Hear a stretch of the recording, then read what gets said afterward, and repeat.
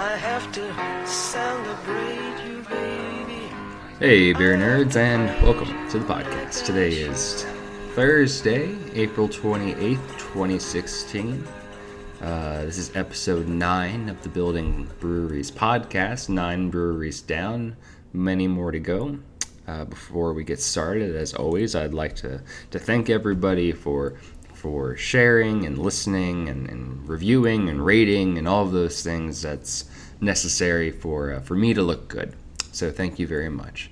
If you have any questions or suggestions, feel free to reach out to me at MolarMD for my Twitter. Or if you think you know a brewery, or maybe you are a brewery with an interesting origin story or some kind of employee culture, something that makes you unique, please reach out. I'd be happy to learn more about you and do some research and maybe share your story. All right, now we're going to head up the road to Indianapolis, Indiana. I'm joined by both Clay Robinson and Dave Colt, co-founders of Sun King Brewing Company. How are you doing? Great, how are you? Hey, doing well. What are y'all doing right now? Having a beer, yeah. Having a beer. Of course, what else? Yeah, what are you drinking? All right. That's literally, it's our new Imperial Session Rye IPA. Double IPA. Ooh. You know, all of the catchphrases. Yes, all of the fancy catchphrases. The words that make the kids go crazy. But essentially, it's a really crisp, delicious rye IPA, and it's 420 today, so it's named after that Matthew McConaughey quote in the old movie Dazed and Confused. So. All right. Cool. Oh, actually got it. Yep. It also features a crystal hop that was grown in northern Michigan by Empire Hops. Hey, so this is the first time I've had more than one guest on at one time, so this has the potential to be really fun. It sounds like you all have kind of known each other for a while now. How did you all meet? So a long time ago, back in the last century, 1997, my partner Dave here was the bar manager and eventually the assistant brewer of a local brew pub called Circle B on the north side of town, and I was just out of college, and I fell in love with craft beer in college, working at a little English pub, and I was looking for local breweries to sell me kegs for parties I would have, and actually I'd go to fish shows to vend, I'd buy a keg, go to fish shows, sling beer in the afternoon, and pay for my journey. So I would actually go pick up kegs, and Dave was the bar manager, so he'd fill out the keg paperwork and help me load kegs into my Volkswagen Westfalia van. I at least was a bit of a hippie. I'm now a reluctant businessman, but yeah. So we met all those years ago, loading kegs into the car, and then later, when I became a professional brewer and David moved on to another brewery, we got together on a Friday afternoon when his brewery down the street was opening up, and started talking. It's like, hey, I think I might know you. Yeah, okay, hey. So yeah, we've been fast friends for almost 20 years now. When did you first have like a semi-serious conversation about maybe opening your own brewery? That's a good question. I would say probably 2005. Yeah, we ended up working together in 2005 at a brew pub in downtown Indianapolis, and it was probably at the end of our first or second week working together, and it was over a beer after work one day, and I don't know which one of us posed the question, but the question just came out, and it was, what would you do if you could open your own brewery? Yeah, and what started as a pretty casual conversation turned into something a little bit more serious once you realized that you might be able to get some ground underneath it. Yeah, it was a 3-year conversation. So sure, yeah, good point. Yep. So. All right. Well, in those early conversations, did you ever talk about moving outside of the state of Indiana, or was being in the state always important to you? Being in the state was always important to us. The first thing that we wanted to do was care about our backyard and care about Indianapolis, because it seemed to us, there are lots of fun breweries that were in Indiana at the time, but we never got any of their fun, weird, experimental stuff. And then other breweries, we were a flyover state, so people wouldn't come to us, right? Sure. And so we're like, there's an awesome beer culture here. There are people who drink beer and the brew pubs that we've worked at for me, over 20 years now, by a couple months. But so we said, why not us and why not them? Mm-hmm.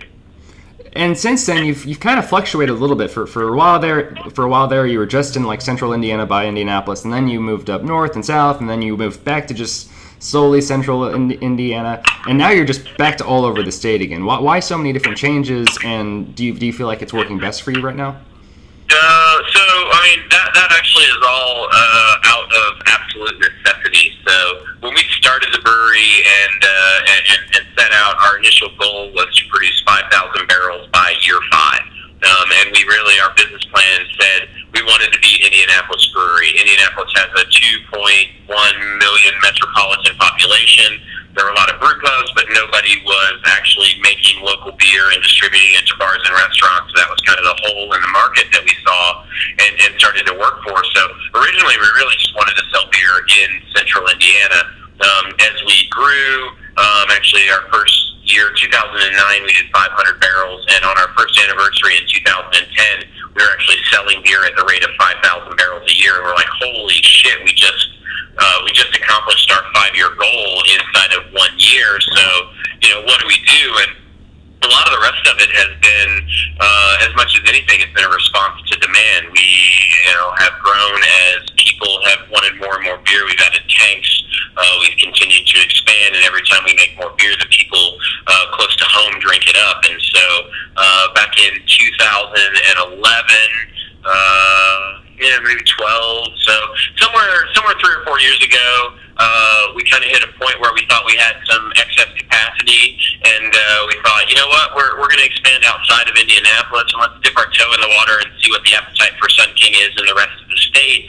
And that went reasonably well, and at the same time, things went really well at home, and we hit a point where we started calculating at the end of 2014. We were calculating what our sales were going to be in 2015, and we realized that if we kept our distributors on board and we continued to grow at the rate that we were close to home, we would run afoul of our state law, and we would violate our license, which would cause us to have to close our tasting room, and it would eliminate our ability to self-distribute any beer whatsoever. And so we made a tough decision to say, you know what, we need the laws changed, and we're going to work towards that, but we can't sell beer in the rest of the state unless the law changes, and if they don't change the law, then we were pretty much set to where we would sell all the beer that we could make within a 50 to 70 mile radius of our brewery. Yeah, well, speaking of, changing the law a little bit, I mean, you had an initiative with Three Floyds, Support Indiana Brewers. Can you tell us a little about what laws have changed since you kind of teamed up with them, and who else might be involved? So I'm on the board of the Brewers of Indiana Guild, and I've been involved with that for years. One of the things about Indiana is there's a lot of very small breweries and only maybe 3 larger breweries. So Three Floyds, Sun King, and Upland are the 3 largest breweries in the state. And Dave and I have had a relationship with Nick Floyd and Barnaby and Chris Bogus and a number of folks up at Three Floyds for years. So we actually were kind of hitting similar walls as Three Floyds at the same time. So back in 2011, we changed the first law, which we banded together with Three Floyds, and then worked with the Brewers Guild in conjunction to change the barrelage limit from 20,000 to 30,000. And then a couple years later, Three Floyds was up against it again, so we worked with them and the Guild to get any beer sold out of state to not count against your distribution or production limit in state. And then we ran up against it again, and so Three Floyds jumped back in with us. And as the 2 largest breweries in the state, our needs are more aligned than the other 120 breweries in the state. And it's kind of a weird thing. You had a lot of small breweries, you had a couple big breweries, so we had to work together with Three Floyds, and we put in a lot of money between the 2 of us as breweries to actually pay for the lobbying and the public relations, public action campaign, and all the things around it, especially last year, in order to take the production limit from 30,000 and bump it up to 90,000, which would allow us to continue to grow. So. Yeah, absolutely. Are there any laws that, are so kind of? Are there any other laws that are so kind of pesky like that? No, God, I hope not.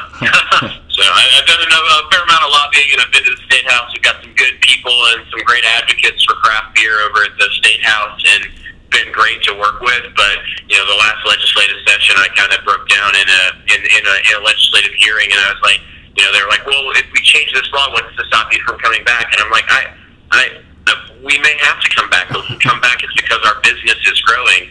And I said, honestly, I don't want to be here right now. I have my partner and the rest of our people back at the brewery making beer. I've got some appointments this afternoon. We've got suppliers coming in to visit us. We've got a business to run. And if you want to change the laws and allow us to make more beer, then we'll make more beer and we'll hire more people and we'll pay more taxes and we'll invest more in the economy. And if you tell us that the rules are such and you're not changing the law, then we won't grow, we won't hire more people, we'll settle in and we'll do what it is that we do, and we'll sell beer in central Indiana, and that'll be the end of it.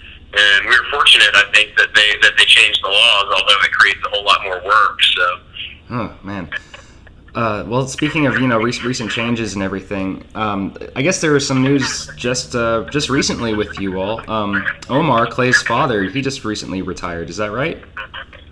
That is correct. Yeah. What was his role, and can you tell me a little bit more about him? Well, I'm going to let Clay speak to that because it is his father after all. But more importantly, Omar was our business mentor. So Clay and I knew a whole lot about the beer, production of beer, and how to do that, logistics and all that kind of good stuff. But what we didn't know is all the other pieces, parts, cash flow analysis, and all that kind of good stuff to keep a business rolling along. So Clay pulled his dad out of retirement to be sort of our business guru in the background. We'd like to call him our gray hair and experience. This is also very true. To kind of help us along with, along that path of being business owners. Yeah. So, when Dave and I were talking about starting Sun King, I took a summer trip. My parents, when they were retired, they were traveling the country in a motorhome for 6 months a year, and then they spent the other 6 months in Arizona.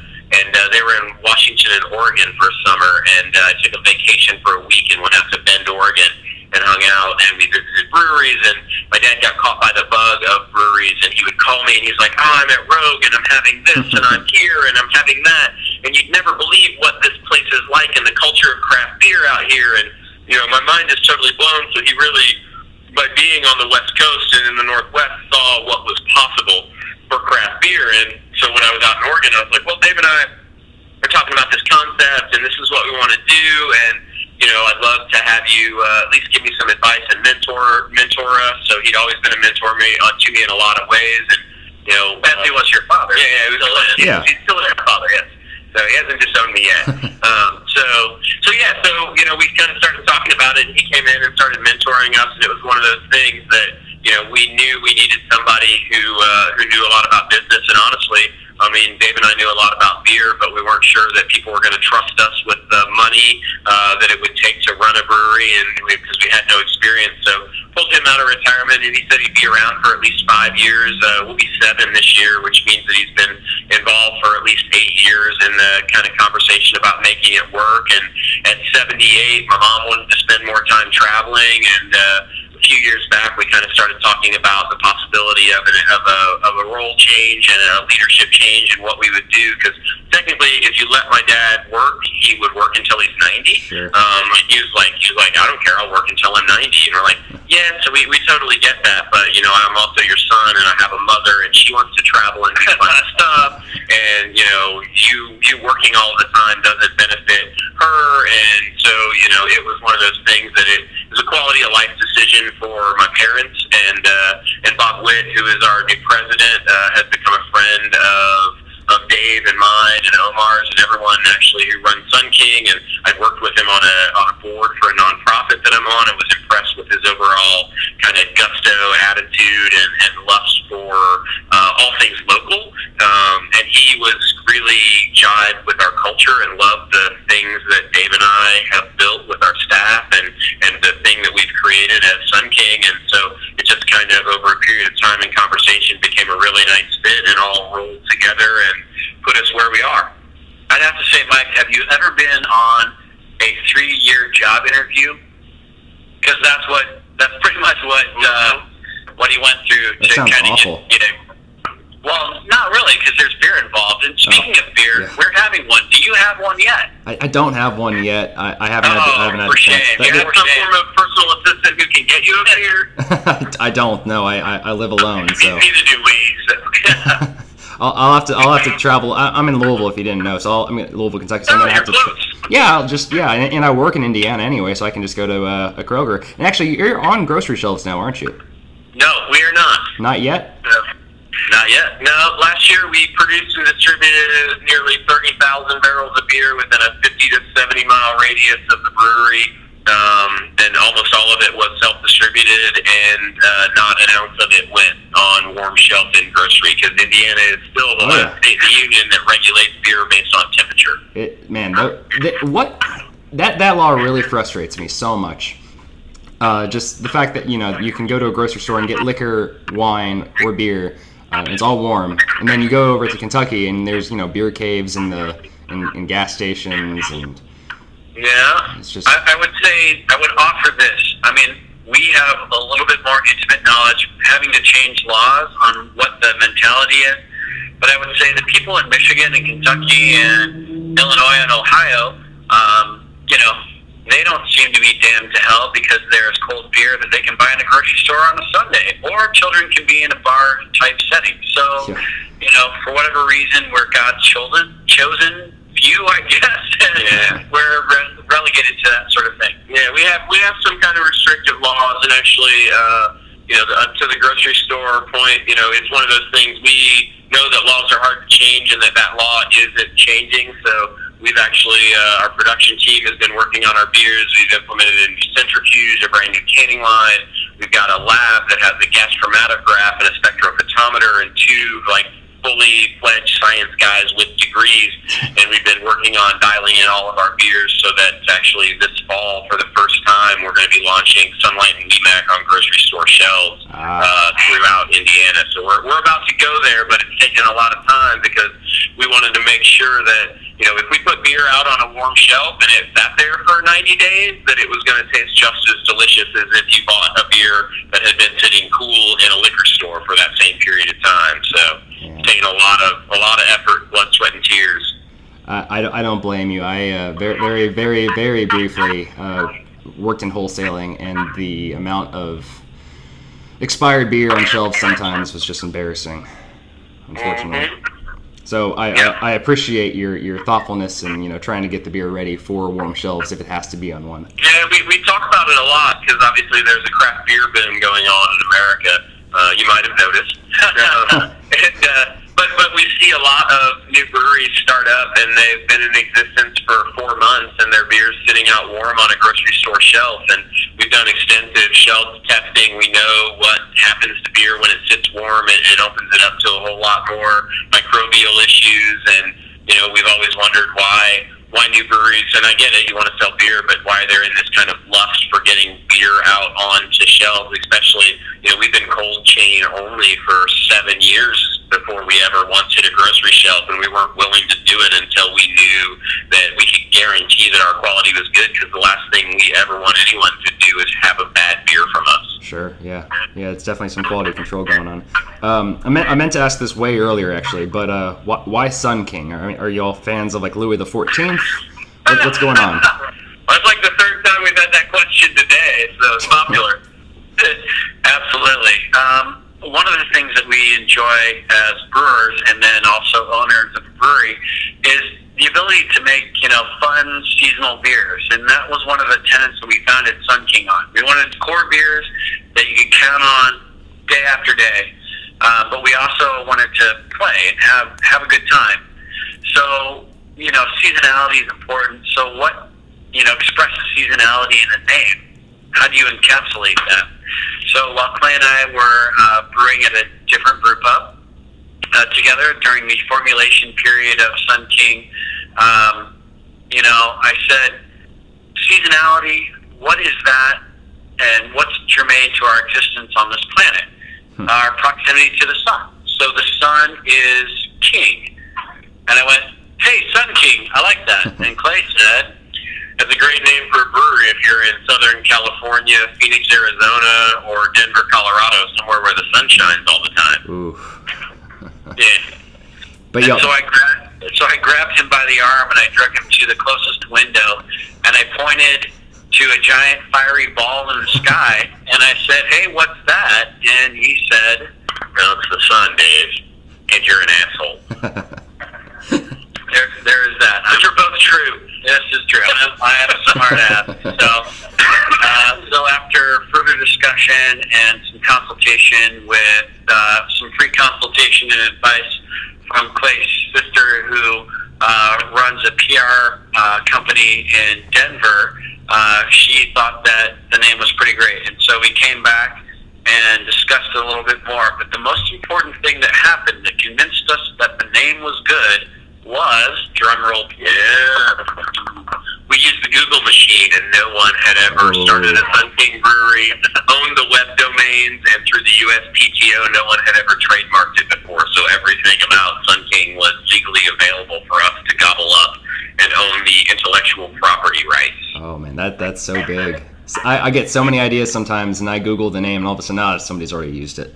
So and you're like, oh man, so I just let it die. Good idea. We do it with beer names all the time. We Google every beer name. We hit Rate Beer and Beer Advocate, and we Google it, and we look, and it's down to the point where it doesn't matter if it's a random brewery in West Texas that made a beer one time that will never get to where we're at. If somebody else did it, then we need to come up with a better, new, more creative idea, because we don't want to find other people's shit or copy or end up eventually. I mean, we've been on both sides of the trademark disputes. We've had to defend our intellectual property rights, and we have been cease and desisted by a number of breweries for things over time that may or may not have had some confusion, but some of them are very large international conglomerates and have some serious lawyers that can hold up the rest of your trademarks that you have in process. So just back away. Yeah, they may or may not be breweries that started in St. Louis at all. Not saying. No, okay, I got you. Okay, so assuming there aren't any problems, and that's a good question, I guess. Assuming there aren't any problems with the name or anything like that, from concept of the name to things like labeling, how long does that process usually take?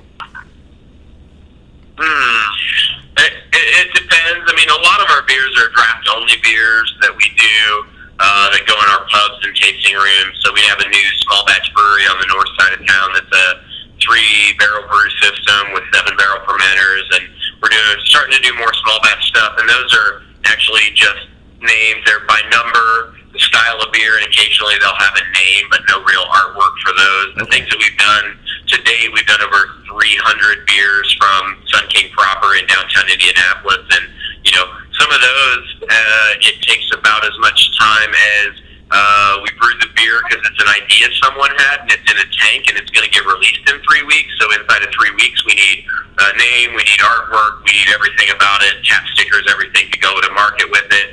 So things like all right,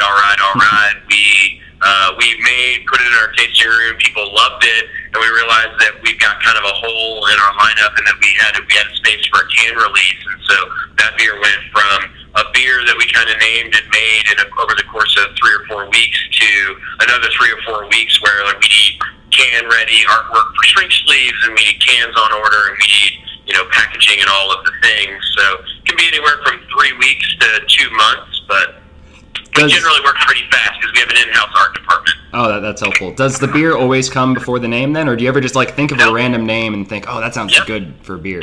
It's got an incredible list of names on his phone just waiting for beers to come along that fit them. I like it. I've got about, 200 different beer names. Some of them I think are amazing. Some of them are an idea of something that morphs into something else.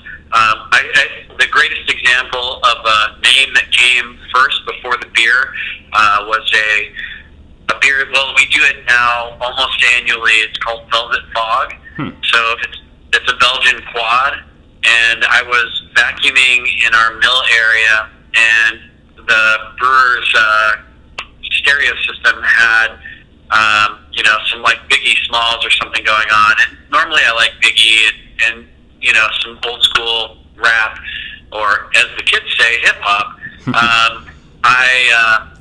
I wasn't into that at that moment. It wasn't jiving with the vacuuming, and so I started to kind of do some scatting in my head, and I went, ooh, Mel Torme, The Velvet Fog, and I went, oh my God, I think that's an awesome beer name.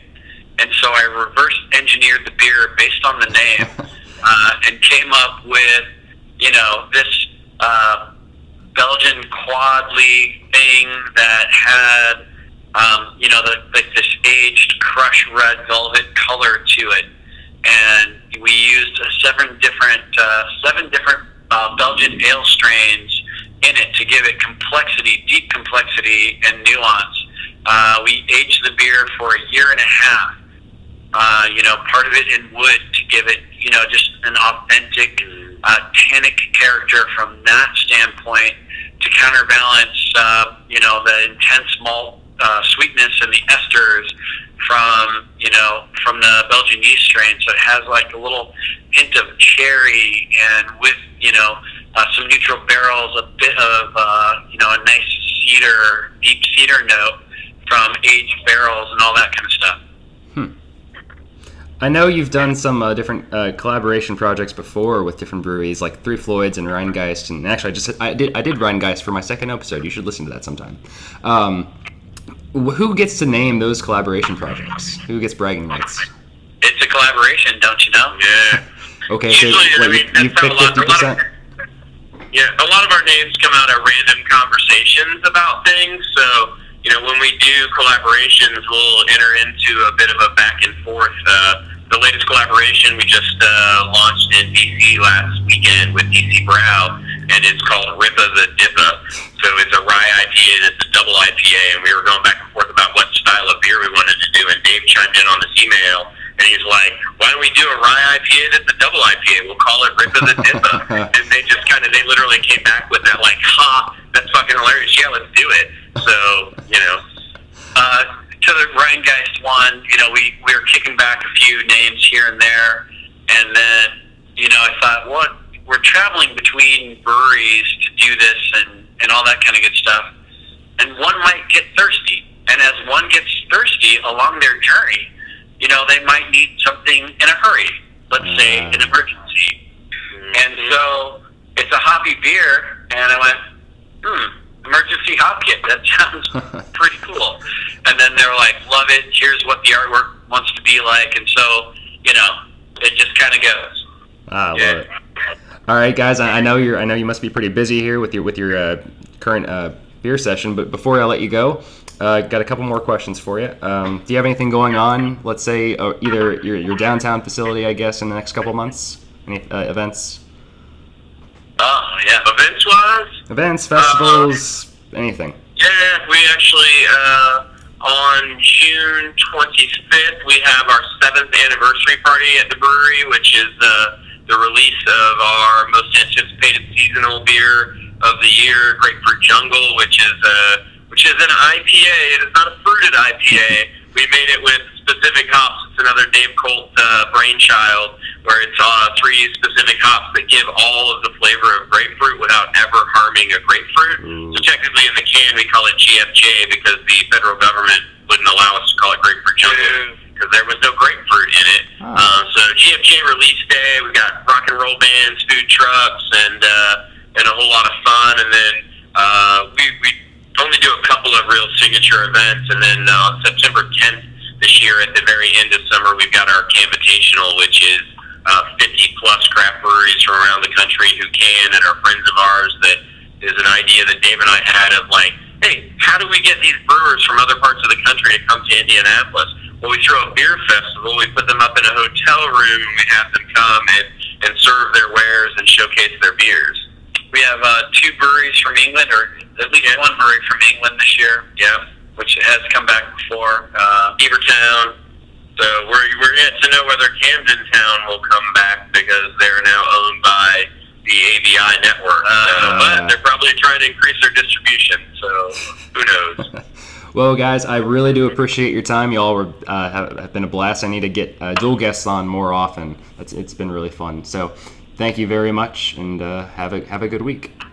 Thanks. Great. Thank you. Take care. Thanks, Mike. We've come a long, long way together, through the hard times and the good. I have to celebrate you